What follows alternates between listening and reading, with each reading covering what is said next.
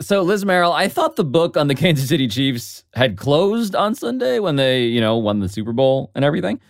But the reason that you are back on with us right now is because of a particular chapter in this story that started back in December, actually, right as the Chiefs were about to make this whole postseason run. What happened? Chiefs Kingdom, as they like to call it, is this very rabid, millions of fans who support their team and Patrick Mahomes. And part of their routine, they follow this Twitter personality named Chiefsaholic.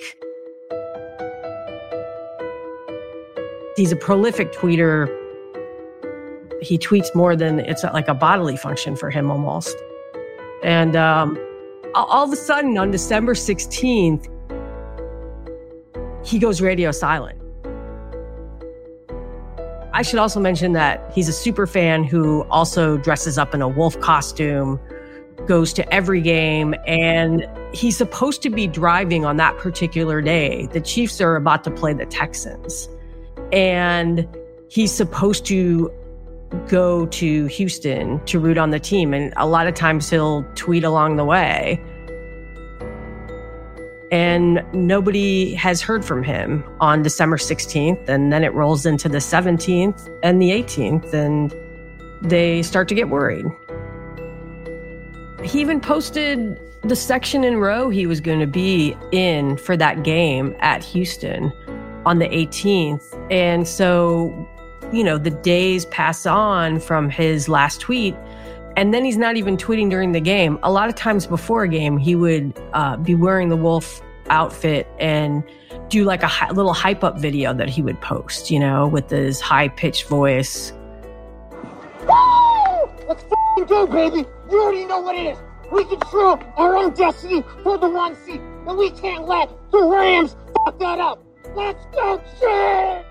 But none of this appeared on Twitter. And so people started getting worried. And throughout Twitter, you can see various Chiefs fans asking, hey, I'm getting kind of worried about Chiefsaholic. Where is he? So at Chiefsaholic, who is this well-known fan who, again, just to be clear here, dresses head to toe in a wolf costume. He appears to go missing, and Chiefs Kingdom is worried. Perhaps understandably, but what did they actually know about who this guy actually is? Chiefsaholic really rarely gave his name at all to anyone. They knew him as the Wolf or Chiefsaholic. It was pretty rare that he even gave his first name. People who would meet him didn't even know his name. And so who is our Sherlock Holmes here, Liz? Who is trying to solve this mystery? Her name is Erin. She's a Chiefs fan / teacher's assistant in Tulsa. She declined to give her last name, would only give her first name. So she had looked up a GoFundMe that he had helped with and saw that he had listed his name as Xavier B. And then she knew that he had claimed to live in St. Louis. And so what she did was she mapped out the route from St. Louis to Houston. And then she started searching jail sites, searching for someone with Xavier B, starting with Tulsa. And that's where she came upon Xavier Babidar. Wait. Erin, our detective, no last name given, she starts looking through jail sites, and she finds a name, a picture. What does she discover? She finds a mugshot of a man named Xavier Michael Babidar. He was arrested on December 16th for pointing a gun at a bank teller and robbing the Tulsa Teachers Credit Union. A Bixby bank robbery is getting a ton of attention because Kansas City Chiefs fans are convinced the suspect in the Tulsa County Jail is a popular Chiefs superfan. Bixby police arrested a man moments after he robbed a bank armed with a gun. The superfan who fans think robbed the bank is known as Chiefsaholic. So after her discovery, soon all of Chiefs Kingdom has heard the news about the bank robbery. And suddenly it prompted this cascading wave of disbelief and doubt in everything they really knew about their own fandom. They're asking, who is Chiefsaholic and what do we really know about him? Podcasting is an audio medium, which means that I cannot physically show you what Chiefsaholic actually looks like. But you should know that the whole wolf costume thing is not in the mold of the Chiefs' actual mascot, Casey Wolf, who you may remember from like the big cartoony googly eyes and friendly paunch. Chiefsaholic, whose name again is Chiefsaholic, kind of looks like an actual werewolf. Granted, a werewolf with a Chiefs cap and a red fanny pack, but a werewolf nonetheless, with a gray fur coat and this perma-snarl that would show up everywhere the Kansas City Chiefs were, essentially. At home, on the road, certainly online. And today, Liz Merrill unravels his mystery, a mystery that must be heard to be believed. I'm Pablo Torre. It's Friday, February 17th. And this is ESPN Daily.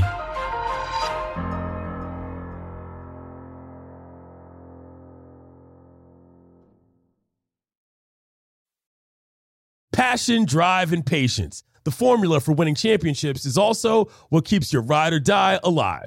eBay Motors has everything you need to maintain your vehicle and level it up to peak performance. Superchargers, roof racks, exhaust kits, LED headlights, and more. Whether you're into speed, power, or style, eBay Motors has you covered. With over 122 million parts for your number one ride or die, you'll always find exactly what you're looking for. And with eBay Guaranteed Fit, your part is guaranteed to fit your ride every time or your money back.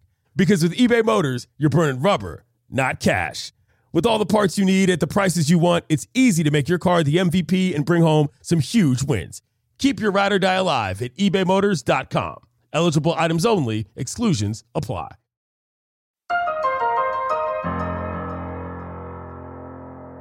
Liz Merrill, you tend to bring us these stories that are strange and profound in their own way and about weird creatures. And this guy, the man inside of the Chiefsaholic wolf costume, Xavier Michael Babadar, what did you learn about who he actually turned out to be? Right after this happened, my colleague, David Purdom, who is one of our gambling writers, he started digging probably a few weeks before I came onto the story, but from court documents and police records and bankruptcy records, we were able to cobble together that he lived at some point in his childhood in Laguna Beach, California. If you look at the house that's listed in some of these documents, it seems like he would have had a decent upbringing in a nice house that's by the ocean, 2,400 square feet. He has a brother, an older brother named Noah, who's 4 years older than him. But then you sort of look into some of the bankruptcy filings and paints a picture of a sad story. When he was 10 years old, his dad filed for bankruptcy. 2 years later, the boy's mom, Carla, added a filing to the case that said that their dad, Michael Babadar, had gone off to serve community service for a traffic violation and that he never returned. She had written in the filing that this was financially devastating to my children and I. We did not have sufficient income to purchase another residence.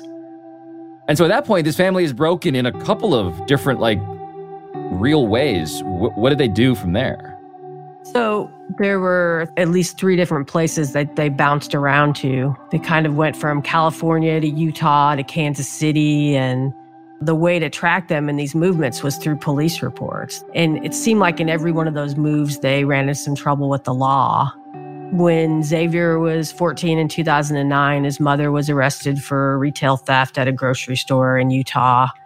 And then 3 years later, in Rancho Cucamonga, California, both Carla and her sons were arrested for forging gift certificates. Carla and Noah in that case eventually pled no contest to disturbing the peace. There weren't any records available for Xavier because he was 17 and a juvenile, but the local paper referred to the family as transients in the headline. And the paper also said that the 17-year-old, that he was booked into juvenile hall.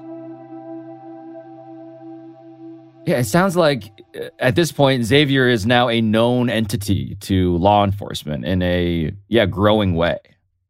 Yeah, and so Xavier's 21 years old. Police in Sandy City, Utah, accuse him of stealing spoon holders and snack bags from a Target. He's also accused in a separate incident at the same Target of switching prices and then returning the mismarked items. So it sounds really similar to some of the stuff he experienced as a kid. From like 2016 to 18, it seemed that the family were the subject of various police reports at hotels in Overland Park, Kansas, where they would be charged with trespassing and using like the pool, the restrooms without actually staying there. They'd be in their car a lot. It sort of painted the picture of a family kind of on the move a lot. Yeah, so this is a family that doesn't have a lot financially, had been entered into the record previously, and it sounds deeply chaotic. And I'm wondering now, when did Xavier, the kid at this point in the retelling, when did he begin to grow into the version of himself that, seems familiar now? Well, Amazon did confirm to us that he worked at one of their warehouses for 9 months in 2018. He also started around that time to develop a social media presence. In 2019, he opened his Twitter account. And before that, he had started an Instagram. His first Chiefs-related post was in 18 with like an obligatory Philip Rivers bashing Instagram post, which is like a prerequisite back in the day that everyone had to riff on Philip Rivers.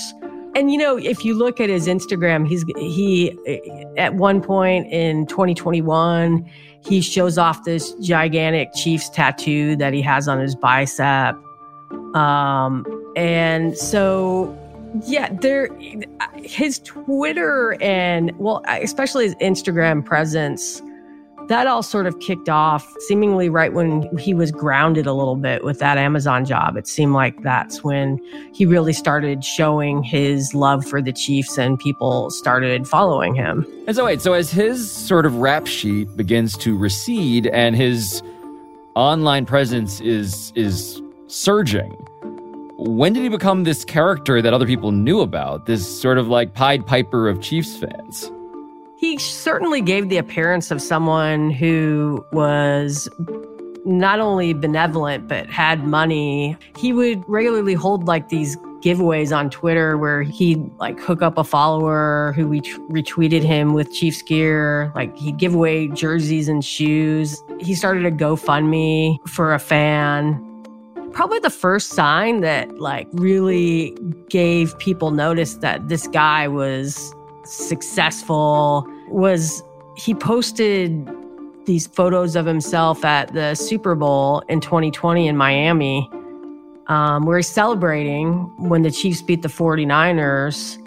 And those tickets would have cost probably like $8,500. That trip would have been obviously really expensive. He looks legit. And not only that, but 10 days before his arrest, he's at Patrick Mahomes' annual fundraiser. And that's not cheap to go to. It's $1,250 to go to that per person. And he's outside the theater at some point that night, and he's posing with a painting of Patrick Mahomes that's autographed. I called the art gallery who produced those paintings, and he said that it's a recreation, but that those generally fetch $10,000, the autograph recreation. So if he did purchase that, you're looking at, he just dropped more than $11,000 that day, 10 days before the robbery.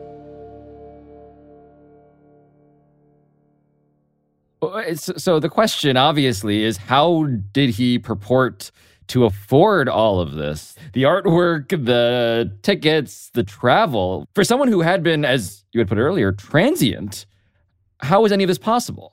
Well, it's interesting because when he would post photos of himself at games, there would always be these fans who would say, how do you afford this? How can you get off of work and travel to these places? That same month, around the time of the Mahomes event, he tweeted that he graduated from Kansas State in 2016. His love for the Wildcats is definitely splayed out all over his Twitter page too. But he said he graduated from college in 2016. And at the time he was at a warehouse job making $12 an hour. And that he had worked himself up to managing multiple warehouses throughout the Midwest. And in his same tweet, he said that he makes an excellent living. He's only 28 years old. And then it says, hard work pays off and don't let anyone, in caps, tell you otherwise, ! So he's basically telling his followers, you can be like me if you work hard. So the idea that he was this K-State alumnus warehouse manager who built a life by pulling his own bootstraps up, did that all check out? Yeah, it doesn't seem like it checks. There are no records that he owns these warehouses. Kansas State has no record of him not only graduating, but ever attending there. Well, hold on. So now I want to go back to where we started the show, because it is December 16th, 2022, right before the Chiefs go on this magical Super Bowl run. And Chiefsaholic, at Chiefsaholic, Xavier Babidar, was missing. Where was he? Well, this is according to police and court records. I'll preface it by saying that. But on December 16th, he parked his vehicle at a Lifetime Fitness in South Tulsa. It's about 3 miles away from the Teachers Credit Union. And according to Bixby, Oklahoma police, he pointed a black pistol at a bank attendant's chest and ordered her to open the vault and, quote, give him the 100s, or he'd put a bullet in her head. According to a hearing recently, Babidar tried to flee the scene on a bicycle, actually trying to pedal away from police, when he was apprehended a few blocks away from the bank. So all this happens within a few minutes. He is not on the lam for very long. And police find him with a black backpack containing a paintball mask, ski goggles, gloves, a green zip-up jacket, green sweatpants, black shoes, a CO2 pistol, and a Target bag containing, quote, a large amount of U.S. currency. And Liz, you actually talked to the bank teller, right? What did she have to say? Well, her name is Peyton Garcia. She's 25 years old. She was in an hour into her shift on that morning when she saw someone come in with a mask and goggles. It didn't strike her as being completely unusual because sometimes bikers come in and she has to ask them to take off their mask or their goggles because they have to see their faces when they're performing transactions. And she's just about to do that when the alleged robber jumps over the counter and suddenly is facing her, holding a gun against her chest. He tells her to go to the vault, and this is all of her account of it, while he had the gun to her back. He starts to get really aggressive in tone once they get to the vault, and they were having trouble opening it. And that's when the robber said if she didn't give him all the hundreds, he'd put a bullet in her head. There's a timer on this vault, and they were minutes away from the vault locking up. So, her stress level is rising and rising. What she's thinking, what if they can't get it open? She doesn't know that this is an air pistol. She's thinking, I'm going to die if we can't open this vault. And the whole sequence seems like it takes forever, but it's only a few minutes. And they got the vault open. He got the money and he fled. And that's kind of when her adrenaline kind of shut down and she started to have a panic attack. And that's when she was able to break down when he was gone. What did he have to say once he got arrested? According to police, he was uncooperative, refused to give his name. They actually had to fingerprint him to learn his identity. And upon his arrest, he filled out a pauper's affidavit and listed himself as homeless. And so what dots are people connecting in their heads at this point? People are wondering how he has been able to subsidize this lavish lifestyle. So after they learn of this bank robbery, and he's been traveling all over the country to watch his beloved Chiefs, it leads to the question, has he been robbing other banks to be able to follow the Kansas City Chiefs? After the break, it's time to follow the money.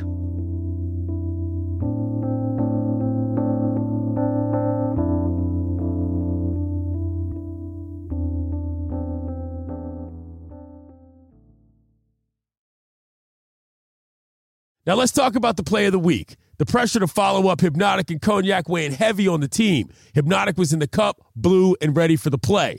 And boom, Añejo Tequila came in with the smooth assist to Hypnotic's tropical fruit finish. Shaken, strained, poured. It was green and good. The playmaking splash shifted the tempo. Another great cocktail from the Hypnotic team. Every season is Hypnotic and Tequila season. Hypnotic Liqueur, Bardstown, Kentucky. 17% alcohol by volume. Hypnotic reminds you to think wisely, drink wisely. Delicious, meat, nutritious. In the snack that packs a real protein punch, Wonderful Pistachios, one of the highest protein nuts out there. Each 1 ounce serving has 6 grams of protein, giving you over 10% of your daily value. Trust me, I've been eating them like there's no tomorrow all week. Wonderful Pistachios also come in a variety of flavors and sizes, perfect for enjoying with your family and friends or taking them with you on the go. And you, like me, are on the go a lot. Taking the kids to school, hopping from meeting to meeting, shopping for groceries, whatever it may be. Well, the good news is not only are Wonderful Pistachios a complete protein providing all 9 essential amino acids, they're also great for all your adventures. So whether you're a pistachio purist who loves cracking open every nut or you prefer the convenience of no-shells pistachios, Wonderful Pistachios has got you covered. Grab Wonderful Pistachios and elevate your snack game today. Visit WonderfulPistachios.com to learn more.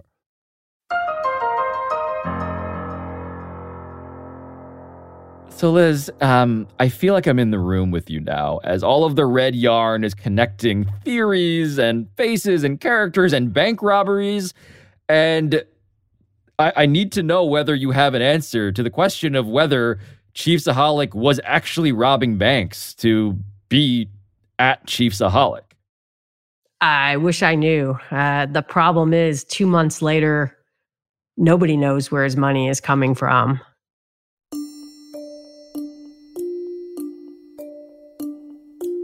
So I drove to Tulsa and there was a bond hearing on February 3rd and, sat in the courtroom and so he walks out and he's a lot bigger than what you would see on the photos on Twitter. Okay, he's wearing a wolf suit for a lot of them. So, okay, we don't know exactly what he looks like. But, here's a guy, he's ripped. He's really muscular. He just looks a lot bigger than what you would think, especially watching those hype videos with kind of the higher voice and stuff. But he's really muscular, sits down. He's in like these leg shackles.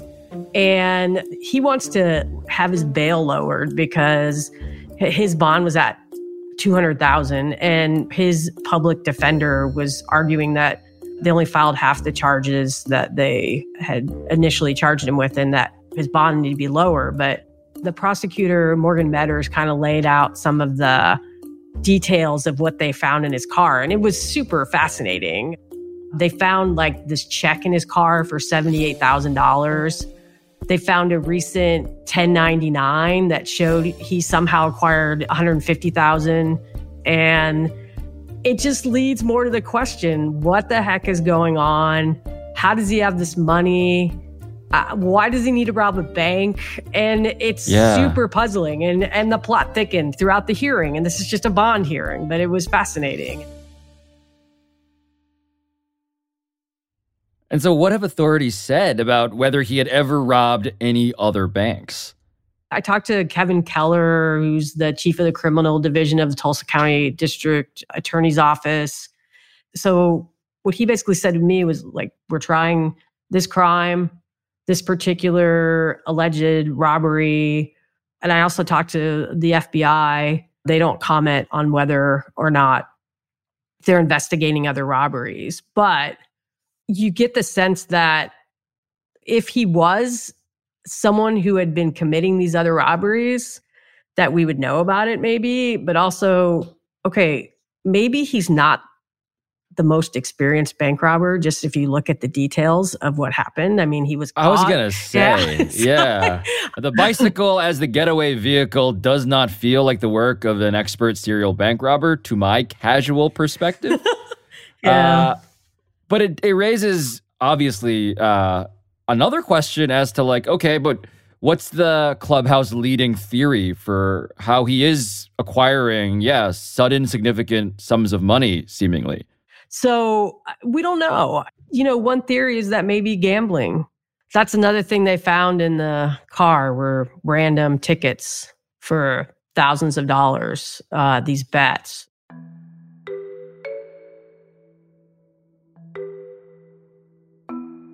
One thing that we did hear from a source that earlier this fall, he placed an $80,000 bet at a Hollywood casino, the Hollywood Casino in Kansas City, Kansas, for the Chiefs to beat the Bills, who were favored. So that's a big bet to put on your team. Although the $80,000 may have been new, the idea of him gambling a lot on football was not. A lot of times he would brag about it. He'd post screenshots of like $1,000 long shot parlays centered on his team that were placed with FanDuel Sportsbook. 2 weeks before that big $80,000 bet, he posted a ticket of a $1,000 bet on Chiefs tight end Jody Fortson that he would score a touchdown against Tampa at 18-1 odds. Fortson did wind up scoring, and Babadar celebrated his $18,000 win on social media. So we also know, Liz, that the Bills beat Kansas City 24-20. And so this is seemingly a guy with the ability to drop $80,000 on a bet, which would indicate, okay, he's fine financially. But you also said that he requested reduced bail. And so how did that go? What was the outcome of the bail hearing? So Morgan Metters, the assistant DA, argued that he didn't think Babadar had anyone, whether it was friends or family, who could vouch for his reliability to comply with the conditions of the bond. He also said that in that motion for reduced bail, since he wasn't from Oklahoma, who would he stay with? Well, the one person listed as being responsible in the community who could vouch for his reliability would be his mom, who's 66. She would actually move down there as the case played itself out. The prosecution kind of was arguing is like, is this someone who we want vouching and caring for him and making sure he doesn't leave the state? And then there were a series of jail calls between him and his mom, which are monitored. Well, what was said then on the recording? According to the prosecution, there was this back and forth concern about the car and whether police would gain access to it. And he actually had this quote. So this is from Morgan Metters, the assistant DA. And I quote, his mom says to him, "Thank God I got your phone, wallet, and a bunch of other stuff out of the glove compartment. Thank God they didn't get your phone because there's a lot of bad things in that." Not, again, like criminal masterminds, it seems like, working out, how to get out of this. But in the end, his bail was reduced from $200,000 to $80,000. 10% of that is a presumably more manageable amount of $8,000 that he would have to post to get released. And the condition of his bond was that he wear a GPS monitor and that he didn't leave the state of Oklahoma. And so what happened to him then? Last week, he was quietly reduced on bond sometime around noon on Wednesday. And he had a new lawyer by that point, a private attorney, who petitioned the court for permission for him to travel to the state of Arizona for a pre-planned family trip. Now, what is in Arizona? The Super Bowl. Yeah. And who's playing in that? The Chiefs. Yeah, don't need all the red yarn to connect those dots. Yeah. In the petition, it said that the inability of Babadar to attend this pre-planned trip will, quote unquote, cause considerable financial hardship for the defendant and his family. Now, I talked to his new attorney, and he did not reveal what those hardships would be. There wasn't enough time to file the motion. It was on a Thursday. He'd just been hired, and they ran out of time, and the motion was denied. Okay, so as we are talking here today, what's the latest on Xavier Babadar's case? Well, from a gambling perspective, he's had a pretty good week or so. We have every reason to believe this is actually accurate, but on social media, he had posted a ticket of a $5,000 bet on Patrick Mahomes to win the regular season MVP. The odds were 8-1. And he also had a ticket for a $5,000 bet on the Chiefs to win the Super Bowl at 10-1. Pretty good bets. Betting on the Kansas City Chiefs, a pretty reasonable gambling strategy, it turned out. Yeah, I actually emailed him from jail, and although he would not talk about any specifics of his case, he seemed very eager, at least at the time when he was still in jail a couple of weeks ago, to talk about his Chiefs. I mean, he's looking at like $100,000 right now with those two bets. And so here we have Xavier Babadar, who has just won all of this money, and his favorite team that he defines himself through has just won the Super Bowl again, and he's out on bail. And this account, the account that, Chiefs Kingdom knows him by, at Chiefsaholic, what does he do with that? How does this extremely online person treat his newfound winnings? Well, he's out on bail, and you have to think like the 2 months of social media oppression is getting to him. And so, shortly after the Chiefs win the Super Bowl, he just unleashes all of that frustration. He posted a video of rapper Tekashi 6ix9ine's song Gooba, and he edited his wolf head over the rapper's face. In one sequence, it's the rapper's wearing an ankle monitor. So by Tuesday afternoon, this tweet had nearly 300,000 views, and he prolifically tweeted a lot of like Kansas City smack talk, really pushed the boundaries in a series of tweets over like 2 days. So Wednesday morning, wake up, the Twitter account is gone. His Instagram is scrubbed.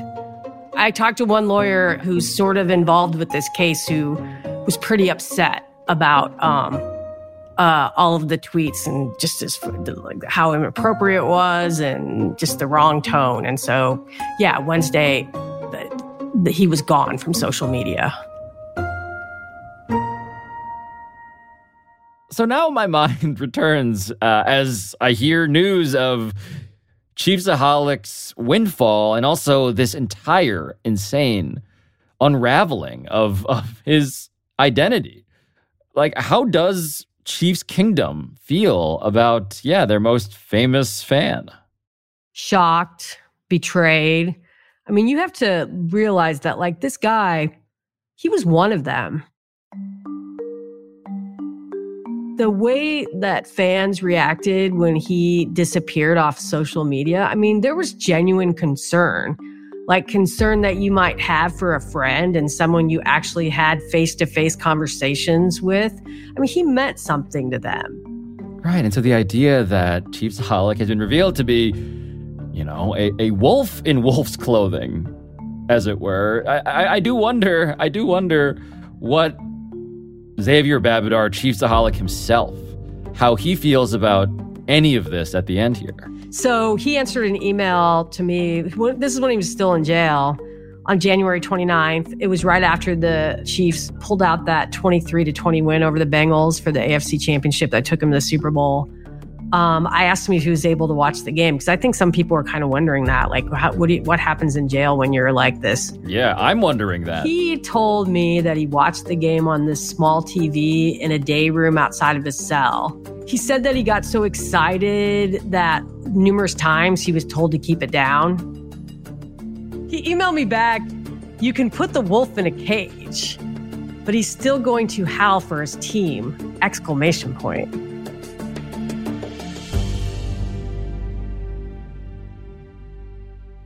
But look, before we let you go here, Liz, before we put a period on this story, because it is admittedly easy to get caught in the howling, the sheer absurdity of all of this, the wolf costumes, I do want to acknowledge that this also was not a victimless crime, right? I mean, the bank teller you interviewed, how is she feeling? Where is Peyton Garcia in all of this? Yeah, she still hasn't shaken it. She tried to go back a week or a little after that later and actually tried to work 2 days. And every time somebody walked through the door of that bank, her heart started pounding and she'd get real nervous and shaky. And she decided she just couldn't do it anymore. Her anxiety was that bad. And today she still deals with nightmares of the incident.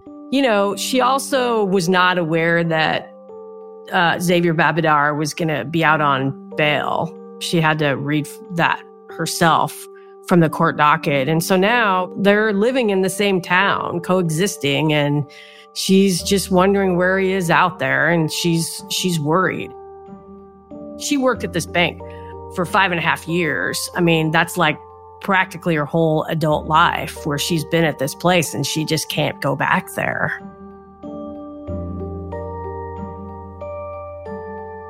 Liz Merrill, thank you for reporting all sides of this story. Yeah, thanks for having me.